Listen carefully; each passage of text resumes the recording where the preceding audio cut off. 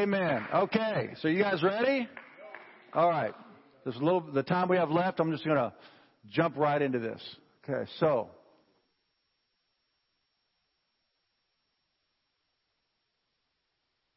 Chris mentioned something you may not be aware of, and that is in 2 days we're going to vote for the next president of the United States. And so I'm going to address that today. Last week we addressed the racial divide in our country. And if you didn't hear that message, we invited Archie Robinson, a black preacher from East County, to come up here and speak. I also had him meet with the regional pastors this last week, and there were 5 Poway sheriff deputies that came. We had about 15 pastors. We had Archie from East County, and we had a wonderful conversation. It was an initial conversation where the police officers came in. They didn't know what to expect, and they're just all kind of in their uniforms. They're just sitting around the table, you know. And it was the kind of meeting where when we first had our first meeting with the principals of the high schools, and they weren't quite sure why the church was in the principal's office. And after a few meetings, we ended up building a relationship, and now 3 years later, all the principals in this region and the church are friends, and we're doing things together to help save our kids. So it's powerful. This is the same kind of initial meeting. And after about a half hour, it was really wonderful because Archie just said, all right, look, we all going to get real in here? We're going to get real? I'm black, you're white. Let's talk about it. And it was just wonderful. And all of a sudden, the officers started just opening up and becoming transparent about what it's like to be an officer. And then one of the white officers said to Archie after about an hour, he said, you know, some of the things you have shared in here today have really convicted me, and you're making me think. That's pay dirt. That was a moment of leverage right there. So we're building bridges now with the sheriff's department, with the black, the white community. There was an Asian pastor there and said, hey, you know what? Asians get persecuted too. A large Asian community up here. That's not what I'm preaching on today, but I'm just letting you know that we are tackling some big issues as the church, as we should. Today, regarding the political situation, there are 2 things I have observed every time a new political season rolls around, and how churches feel about their pastors speaking into it. There's 2 things I've observed. Number 1, if a pastor speaks about political things, he's in trouble. Number 2, if a pastor does not speak about political things, he's in trouble. Because the latter group feels that if he does not speak about political things, that he's a coward and he is not fulfilling his duty as a spokesperson to the body of Christ about the condition of our nation and who is going to save us, and just lay it on the line. The other people who feel that you should not talk about it says that if a pastor speaks about political things, that he is straying outside of his role and even violating the laws of the 501c3 nonprofit status. Regarding these claims, I wholeheartedly, absolutely disagree 100%. And there's a few reasons for it, and I'm going to hit these very quickly. It is not unconstitutional for a pastor to speak about politics or to endorse a candidate from the pulpit. The separation of church and state has purposely been misinterpreted over the years to mean something completely opposite of what Thomas Jefferson meant it to be. It was never that the church cannot speak into the condition of the state. The church always has from the very beginning. God's voice is to speak into every sector of society. The separation of church and state originally was so that the state could not control the church and to shut its mouth, which is what is beginning to happen in our nation. Secondly, I have no problem speaking on political things because I believe it is the role of spiritual leaders to help God's people discern between the holy and the unholy. And if we are not going to do that regarding the current issues of the day, we have become completely irrelevant. Thirdly, the political issues of the day are all biblical issues before they're ever political. When someone tries to move the pendulum away from God on any given issue, it becomes political at that point because it's about power. Who's in power? Because if we get the right person in power, then they can facilitate our agenda. So, As I said, every political issue is biblical first. Example, the sanctity of life. That's a biblical issue.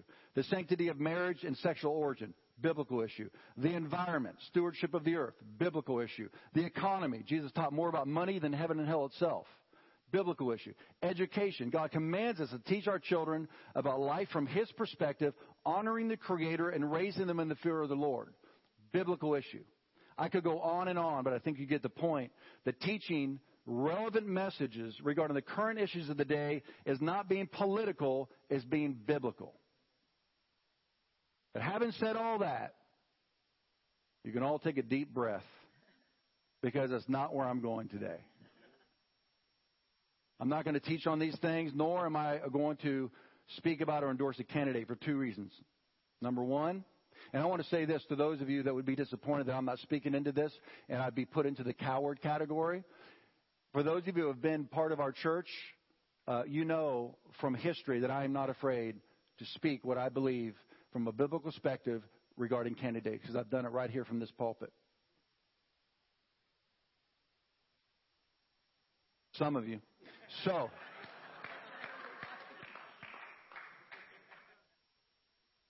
but here's the reason I'm not doing it today. One, both candidates are completely morally bankrupt. So I cannot take the moral high ground with either one of them. And it's really not about the candidates either. You wonder, how can anybody support either one of the candidates? Look, I'm not defending either one of them because they're indefensible. It's never about the candidate. It's about the party that they represent, because then they get to be in the seat of power and push forward our agenda. So I don't even get into debates over which candidate is qualified, well, in this situation. It's about power. But also I'm not addressing it today because our nation is in so much trouble that no one person or party is going to save us. And this brings us to my point today. There is something else I've observed during the election cycle, a matter that is much deeper and much further reaching than whether a pastor should preach or not preach on political issues. And that is this. Every election cycle, something is revealed to us. You know what it is?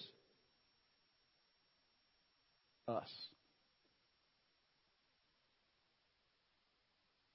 Every election cycle,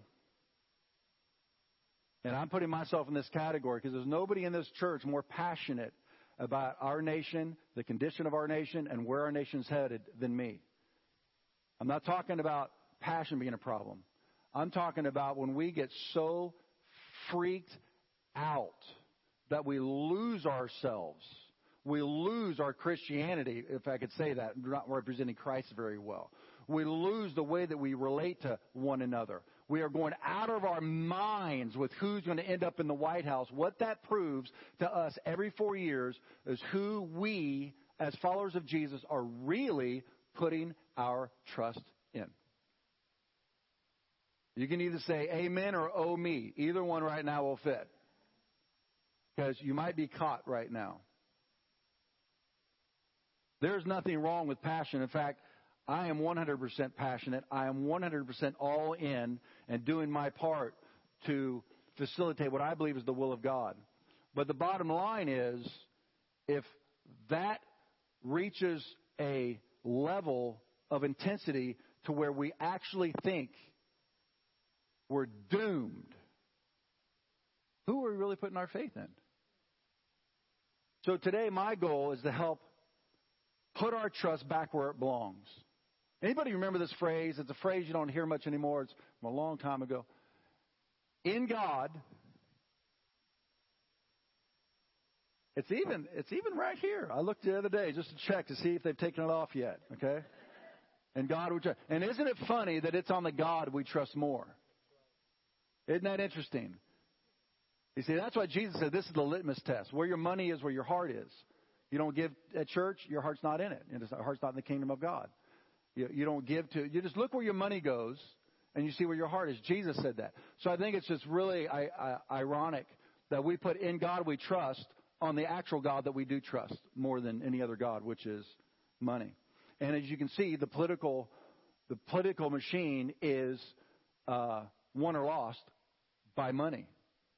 Who has the most money gets the most airtime. So, today, rather than endorsing either one of the candidates that are up for the next presidency of the United States, I want to endorse a candidate, and his name is God. And I'm going to stress from the Scriptures today how God is in control and rules over all the nations. We're going to do a good chunk of Scripture today, but it is church, so we're allowed to do that. But I want you to leave today with a deep trust and a peace in your heart that no matter what happens on Tuesday, you have peace in your heart. Because that's the mark of a child of God. I do want to say this as a caveat before we jump into the Scriptures to prove that God is in control no matter who wins on Tuesday. This is what I want to say. It does not mean don't vote. Because God always does what He's going to do through people. He could have saved Israel from Egypt without Moses' help. God could have just showed up and did it, but He did it through a man. God could have fed Israel during the famine by Himself. He proved it in the desert when He caused quail to fall out of the sky to feed His people. But instead, He raised up Joseph as the prime minister of Egypt to feed God's people. He could have caused Nineveh, a city that was incredibly, overwhelmingly wicked, and God was going to judge them and destroy them. He could have just appeared and caused them all to repent. Instead, He chose Jonah and a fish. God's working through. The only thing God could not do through a person was save us from our sins, because we're all sinners. So He had to come down Himself and do that job as the man Jesus Christ. So God does His will through people. And in a constitutional republic, which we are, God works through your prayers and your vote. So when you opt out of praying or voting, you have just actually abdicated your responsibility as a believer on the planet. God wants to work His will through His people. Can I hear an amen? So, having said that, let's go on to our candidate, capital C. Psalm 75 says this. We're going to jump into some, we only have about 20 minutes. Give me 20 minutes of your attention, and we're going to plow through some Scripture, and you're going to see the sovereignty of God. Psalm 75. We praise You. We praise You for Your name is near. People tell of Your wonderful deeds. Is it behind me? You say, listen to this. You say, God's quoting here, I choose the appointed time. It is I who judge with equity.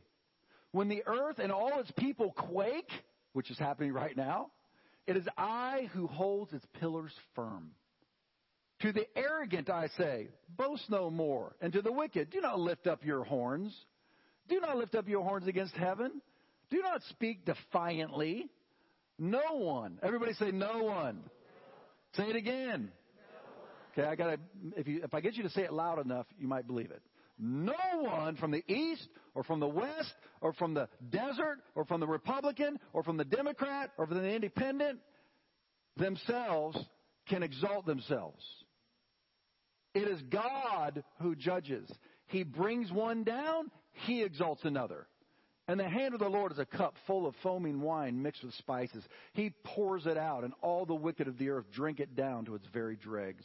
As for me, everybody say, as for me. Yeah, that's right. As for me, I will declare this forever. I will sing praise to the God of Jacob, who says, I will cut off the horns of the wicked, but the horns of the righteous will be lifted up. You say, well, when will God do this? Same thing Habakkuk said. He cried out to God. He's a prophet. He said, the government's wicked, the church is corrupt, the business sector is polluted. Oh, God, when are you going to rise up? And God responds and says, oh, I'm going to do it in my timing. Just chill out. It'll all be okay. And it's only 3 chapters long, the book of Habakkuk. And once the prophet, the man of God, got his perception shifted off of the government, off of the business marketplace, off of the condition of the church, and got his eyes back on God, he says, I will rejoice. That was the end result of him getting his eyes back on God. His joy returned because his trust returned. He realized God is in control. Now, Daniel, when he was a teenager, God's people, Israel, because they turned their backs against him, God allowed, because he's sovereign, God raised up the nation Babylon, and he allowed them to take over Jerusalem, his people, and take them into captivity. One of the guys who was taken into captivity was a teenager, Daniel. Daniel, it says he had an excellent spirit.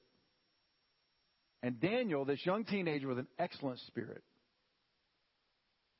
so rose above his contemporaries that he ended up being an advisor to the king of Babylon. Maybe God is in control. David, this teenager, ended up serving 4 kings over a 60-year period. Who did I say? David did some stuff too. David was pretty bad to the bone. Either one of those will preach. But we'll stick with Daniel today. Daniel served, he saw 4 kings come and go. He served every one of them over a 60-year period. He saw the sovereignty of God up close and personal. He saw kings rise. He saw kings fall. He saw kings rise. He saw kings fall. And he saw the way God did it sometimes. It was like, whoa. To the point where one time, and we'll see this in a second, where he warned one of the kings, King, dude, listen to me. Look, I saw it happen to your dad. I saw it happen to your grandpa. You don't want to do this. You don't want to do this. Daniel says in verse 2, verse 20 and 21 of the book of Daniel, Daniel answered and said, Blessed be the name of God forever and ever, for wisdom and might are his. And he changes the times and the seasons. He removes kings and raises kings. He gives wisdom to the wise and knowledge to those who have understanding. Jeremiah prophesying about Nebuchadnezzar, who was the first king that Daniel served. Jeremiah, another prophet, prophesies about this king. Listen to what he says. God speaking. I have made the earth, the man and the beast that are on the ground, by my great power and by my outstretched arm, and I've given it to whom I seemed proper, who seemed proper to me. And now I have given all of these lands into the hand of Nebuchadnezzar, the king of Babylon, my servant. Oh, wow. My servant. The king thought he had conquered God's people, and that he, right? God says, my servant. My servant, and the beasts of the field I've also given to him to serve him. So God controlled man and beast. So all the nations shall serve him and his son's son until the time of his land has come. In other words, until I decide enough is enough. Then many nations, great kings shall serve him. And it shall be that the nation and the kingdom which does not serve Nebuchadnezzar, the king of Babylon, this is God talking, and which will not put its neck under the yoke of the king of Babylon, that nation I will punish, says the Lord, with the sword, the famine, and the pestilence, until I have consumed them by his hand. So we're starting to see a glimpse of the sovereignty of God as it pertains to nations like ours. So David, who is now the servant at this time of... I just love David. Man, gosh, I wish I could preach on David today. David was a teenager too, man. I'm telling you what, you didn't want to mess with David or Daniel. I'd rather mess with Daniel, actually, to be honest with you. Because Daniel just had wisdom. Man, David just cut your head off and then writes a song of praise. Yeah. Woo! David's got his guitar in one hand and his sling in the other hand. You know, I'm going to praise God while I... Yeah, I do too, man. Both teenagers.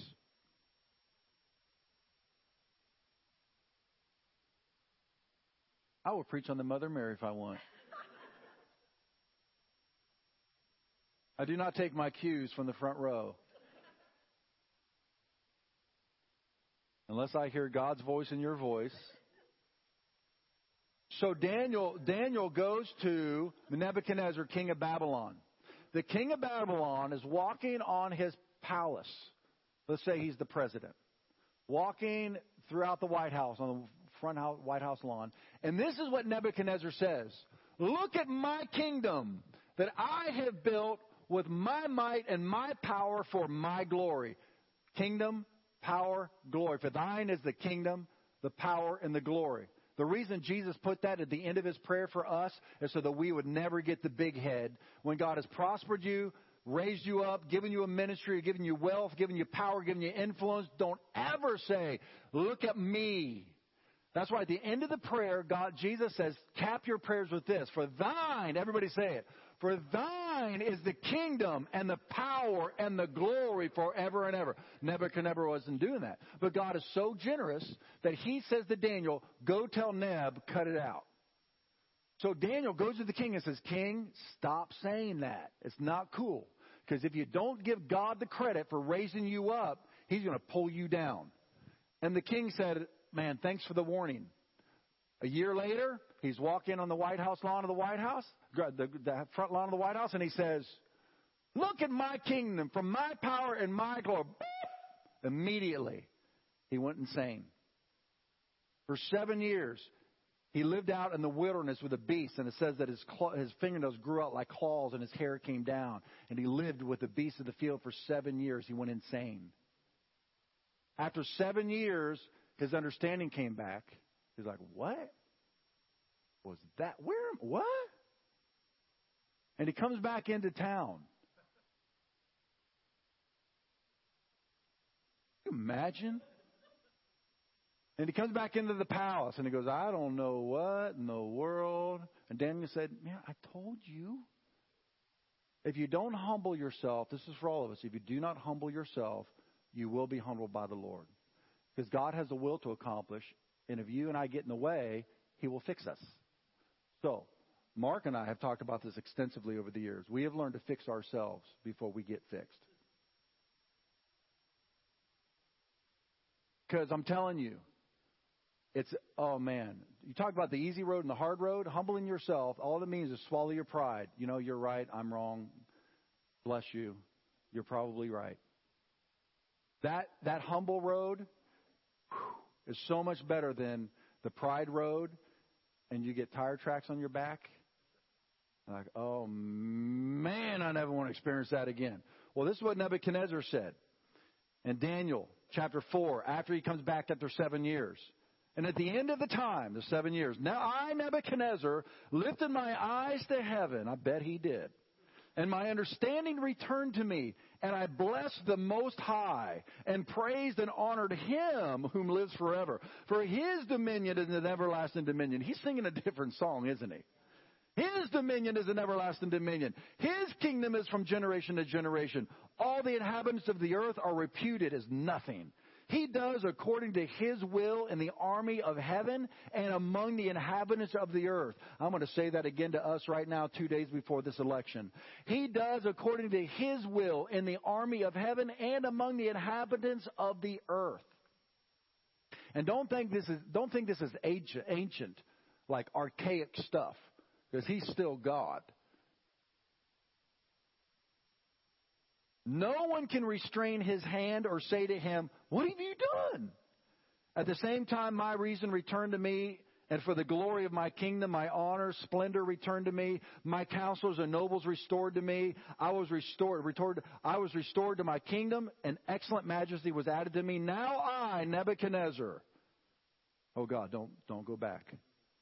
Praise and extol and honor the King of heaven. I bet. All of whose works are truth and his ways justice, and those who walk in pride he is able to put down. And do you know what else he did? After that he said, and anybody who doesn't praise him, I'm going to turn your house into a house of cow dung. I like that part. Okay, now, I don't have much time, but boy, if you don't know what I'm about to teach you right now, this is going to rock your world. The fourth king, that Daniel, who's not a teenager anymore.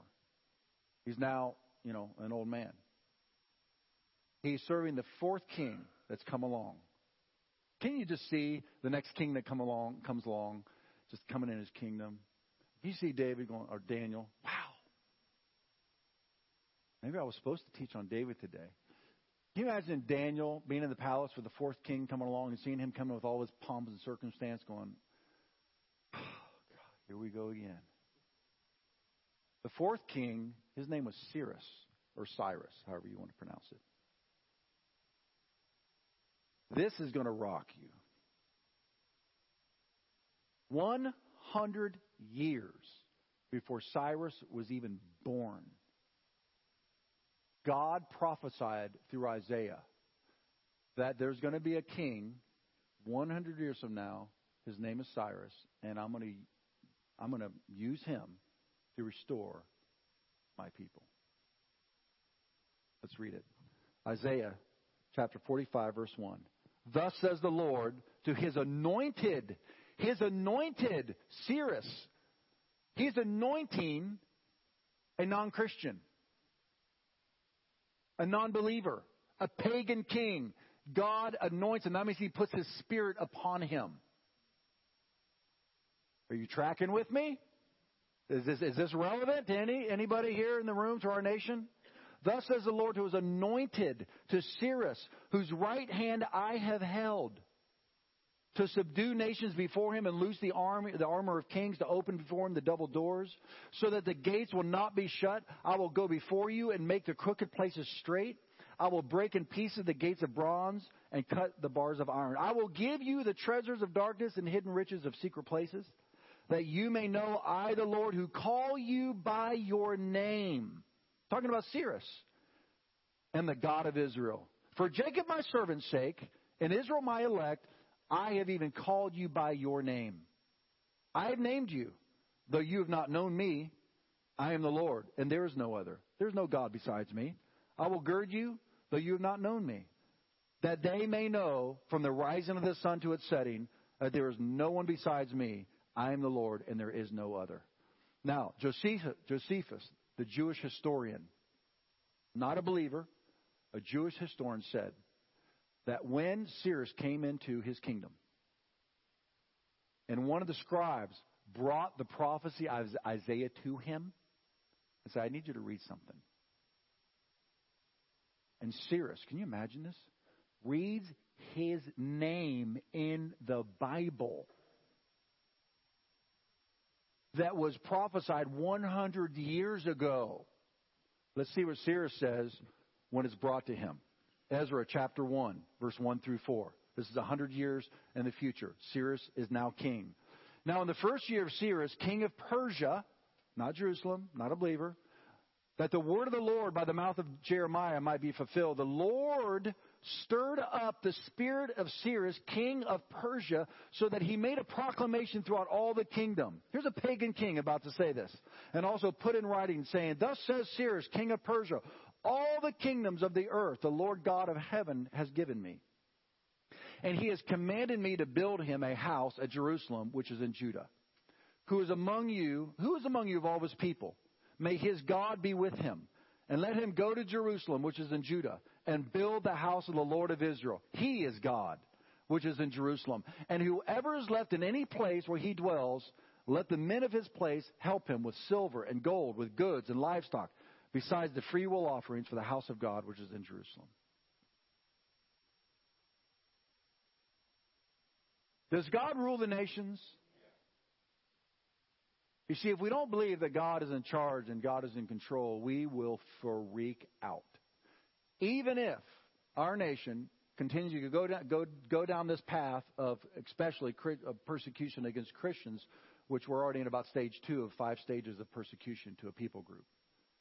If we continue to go down that path, God is still in control. And we are still Christians. And we still behave like children of God in the earth. Isaiah prophesied darkness, gross darkness in the last days is going to cover the earth. But the glory and the light of God is going to shine upon you.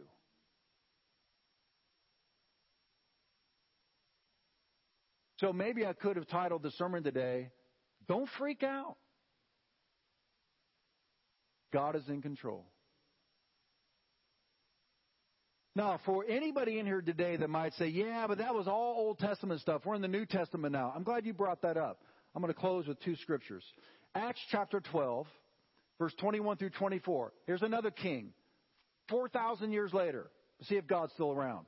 So on a set day, Herod, the king, arrayed in royal apparel, sat on his throne and gave an oration to them. And the people kept shouting, the voice of a God and not of a man. Then immediately the angel of the Lord struck him because he did not give glory to God, and he was eaten by worms and died.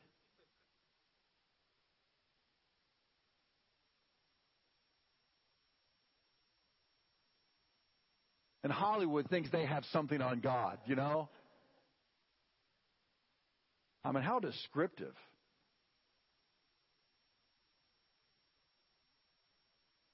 But here's the most important phrase of it. But the Word of God grew and multiplied. So I have a question for you today. Who's in charge? And who do you truly trust? Now, that's a question really for you to ask yourself as a follower of Jesus. Who are you really trusting today? Not only for the leader and the direction and the condition and the future of our country, which I am passionately engaged in for our children and grandchildren and great-grandchildren, but who are you trusting for your personal life? Are you trusting yourself for your salvation? Are you freaking out about your finances? Are you fretting about your future? Your life is a vapor. In the timeline of eternity, your life is but a vapor. Our whole life boils down to trusting God, and we all have these tests all along the way that show us where our faith really is. How big, how small, and where it's really at. That is why when we come in here and worship, and I'm going to ask Josh and the band to come up here real quick, if you would, because there's one song I want us to sing, and hopefully will be our anthem as we leave this place today, Hope's Anthem. We sing Hope's Anthem. And as we're singing this, I was thinking, I wonder how many of us in here 2 days before the election of the next president of the United States, I wonder how many of us are really singing this with authenticity, with integrity, with genuine faith that God really is the hope of man. Look at this next scripture, the last scripture. This scripture is literally right in the middle of the Bible. And it's Mary Jane Messer's favorite scripture. It is better, read it out loud with me. It is better to trust in the Lord than to put confidence in man. It is better to trust in the Lord than to put confidence in princes. Pray, vote, and trust. Pray, vote, and trust. Pray, vote, and then trust. So today, who are you trusting? Not just for our nation. Let's begin there today because of the time and the season we're in. But boil this down all the way down to your personal life. Really what it all comes down to is trust. For singles, am I trusting that God will bring the right man or woman? Or am I going to run out ahead of him and get into a relationship with the wrong person? With your finances, if you don't tithe, you don't trust that God will really provide all your needs. If you'll take care of His kingdom, He'll take care of your life. It's a trust issue. Salvation. Are you trusting that you're going to meet God one day? When I ask people, if you died tonight, would you go to heaven? I only get two answers. Either, well, nobody knows that. And I say to you today, you can know. The Bible very clearly says, Jesus says, if you come to me, I will never reject you. I will completely cleanse you of all your sins that fast because I died for you on the cross. That was what that was about. I died for your sins. And I will breathe my Holy Spirit into you the moment you open your heart to me. And that can happen for you right now. And I will breathe my Spirit into you and you will become my daughter. You'll become my son for all of eternity. Because salvation is a free gift. You cannot earn it. The penalty of sin is eternal separation from God. You can't do good to balance out bad. That's not the way it works. That's why Jesus died. If you can get to heaven on your own good works, then what was Jesus doing on the cross for you? The other answer I get is, oh yeah, I'm going to heaven. I say, really? Why? Well, because I've been a good person. I mean, I've tried to treat others, right. That's the difference between Christianity and every other religion on the planet. Every religion on the planet is a performance-based religion. I am working my way to heaven. Christianity says you have no hope. All have sinned and fallen short of the glory of God. But God loves you so much that He came down from heaven as a man, Jesus Christ, and He died on the cross for you, paid your sin, and rose from the dead, and is inviting you to come to Him today. Will you close your eyes just for a moment? Bow your head. If you're in this place today and you have never given your life to Jesus for the forgiveness of your sins, and you feel Him drawing you today, you feel that in your heart, that's God drawing you. He's calling you home, just as you are. He wants to forgive you completely for every sin you've ever committed and make you His son or daughter. If that's you, and you are ready to invite Jesus into your life as your Savior, will you raise your hand right where you are and say, I need to turn my life over to Jesus today for the forgiveness of my sins. Raise your hand high if that's you.